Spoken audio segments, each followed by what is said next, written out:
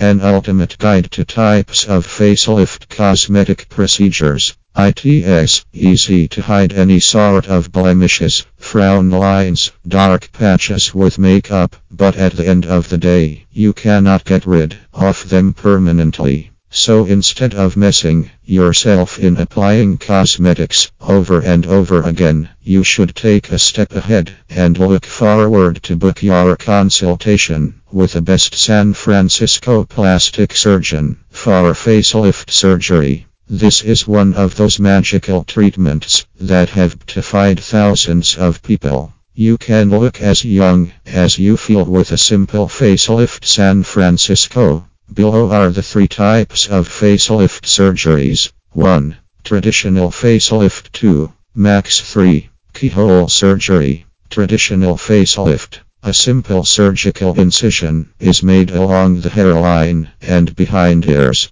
Incision is made behind hairline and ears to make sure that scars do not create problems for you in future. Once surgical process is over, your surgeon will carefully separate the skin and tissues and will reposition the excess fat and tighten facial muscles. At last, skin is lifted appropriately to the place where incision is being made. Once the surgery is over, the entire face is wrapped properly to avoid infections. Max. While performing minimal excess cranial suspension, max incision sizes are smaller in comparison with the traditional facelift procedure, and the muscle tightening and excess fat removal is done by making a small surgical incision. Excess fat can also be removed while performing this procedure. Keyhole surgery. As the name connotes, while performing keyhole surgery, many small incisions are made into the skin.